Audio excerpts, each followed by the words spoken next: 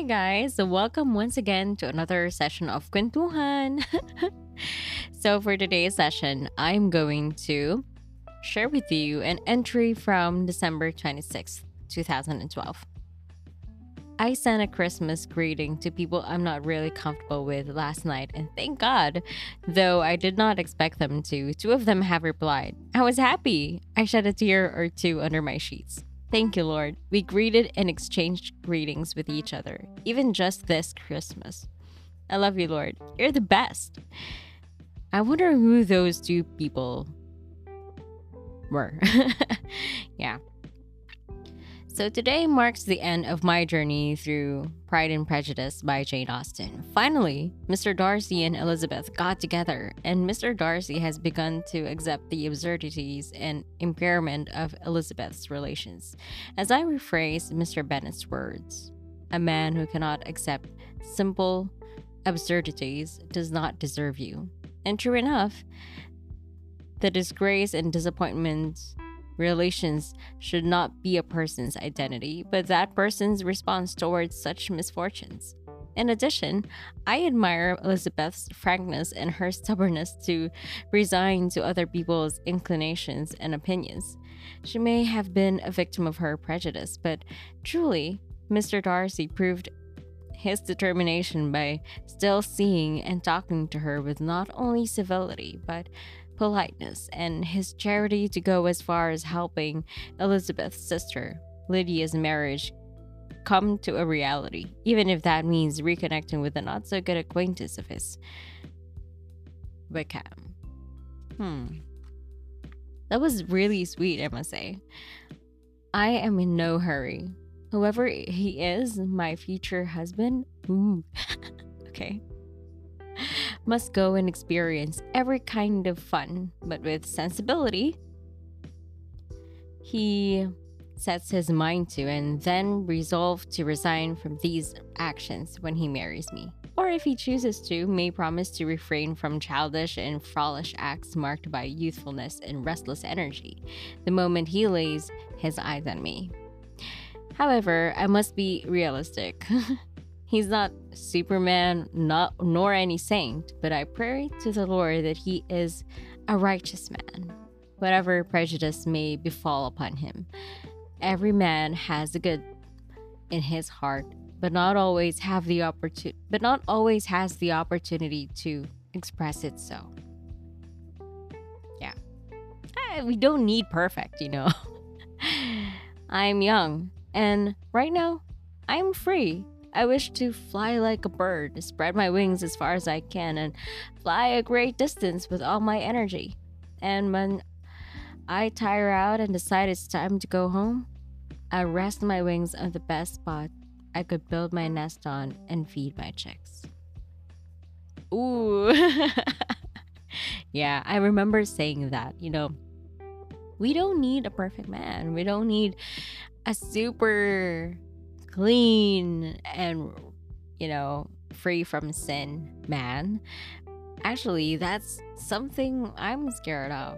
That kind, because if he didn't have the opportunity to explore and find out whatever it is that he's curious about, if he did not try a lot of things and find out what works and what doesn't for him, then he might have that curiosity later on in life. And that, my friend, doesn't give you much space to make mistakes in relationships.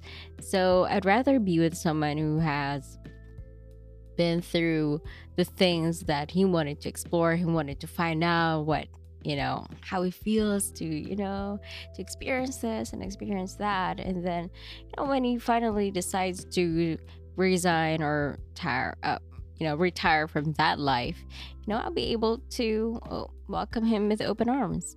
And that should go both ways, right? Like, he is not perfect, I am not perfect, and when we finally find each other, we'll be able to share our stories. We'll be able to share our experiences, just laugh about them and cry about them, and, you know, have that sense of same vision and direction that, this is our past, but this is the future that we're both looking at. Oh, diba? Oh, diba? Okay, so moving on to the next entry from December 29th. Yay! I finished reading How to Win Friends and Influence People by Dale Carnegie. Of course, my learning doesn't just stop there. I'm going to revisit this book to be sure I apply the principle as much as possible. In this book, I came across the chapter about encouragement. Well, it made me think. This term's accomplishment didn't get as much appreciation it deserves. Of course, I'm not as selfish as to hog all the praise to myself. Everything I accomplished was all God's workings. What I'm trying to say is that my parents are not as thrilled with my accomplishments as before. They don't tell me I'm going to be a great engineer. All I have is my brother's belief he told me before. I'm gonna go farther and further than he ever will. Yes, I can make it. I guess I just missed that sweetness of a victory during the celebration of its catch. Maybe if I were one of those people who don't succeed as often as I did, this last term's accomplishment would have caused my parents to go as far as buying me a car or kill a pig with so much joy. God. Of course, that's an exaggeration. Anyway, so God, I am grateful nonetheless for everything. I know this is one of the things I need to let go of. Too much attention. My parents are doing the best they can to make us happy. I'm going to a school where tuition is no instant coffee price. Yeah. Someday I'm gonna go places and will be able to take my family on regular trips, especially to Disneyland. I'm going to be CEO or maybe own a nice car. O, diba? Mga goals natin in life. Okay, so this one from December 30. I can feel the frustration. I hate this feeling. Okay. During the afternoon mass, couples were asked to go in front of everybody to renew their marriage vows. It was kind of sad to see and watch your loved ones exchange promises without feeling it. Oh, that is so sad, Well, maybe it was just in during that moment. Yeah. Oh, okay. So this made me reflect. Now, how can I have so much hope in something I can't even feel during the times they should be evident?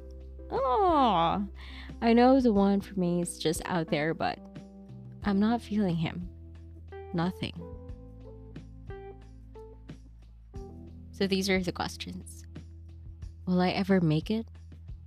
Will I really make it big? Damn it. I feel like I'm always running out of time. I feel like I can't just do the things I need to do because I'm always guilty of not doing what I'm supposed to do, chores and errands. Always. And I know it shouldn't be that way. I know it's only in my mind. Yeah, I needed support during that time. And I remember this is one of those times, feeling lang, of course, that, you have no one you had no one to talk to and you had no one to turn to because you feel like you're gonna be a burden. And yeah, and if you share your issues, your difficulties, your challenges to your loved ones, but that's not true. That's what I realized recently, that if you have any problem, if you have any issue or you have any challenge, of course everybody has his own life and we're all busy with our own lives, but still it doesn't change the fact that you're feeling the way you do, and you have to let it out. Whatever the response of other people, it shouldn't affect about how you feel, of how you feel about yourself. Being able to express your emotions, just being able to share them with others is more than enough for you to, or maybe just enough for you to, face them again and have that support. para lang din you don't feel alone, 'di ba? And you're not. We're all in this together. We may be dealing with issues and challenges individually, but we're not totally alone. So, yun lang. I hope that you enjoyed this session. It is quite long or longer than the previous one, but I hope that you were able to get a nugget or two, especially during my reflection about the Pride and Prejudice. Maybe I'll revisit that story and also my hopes and dreams, about the future. So I'm also curious about what you guys think. So if you have anything that you might want to share, please feel free to let me know. And I'll see you. Thank you guys once again, and I'll see you in the next. Bye.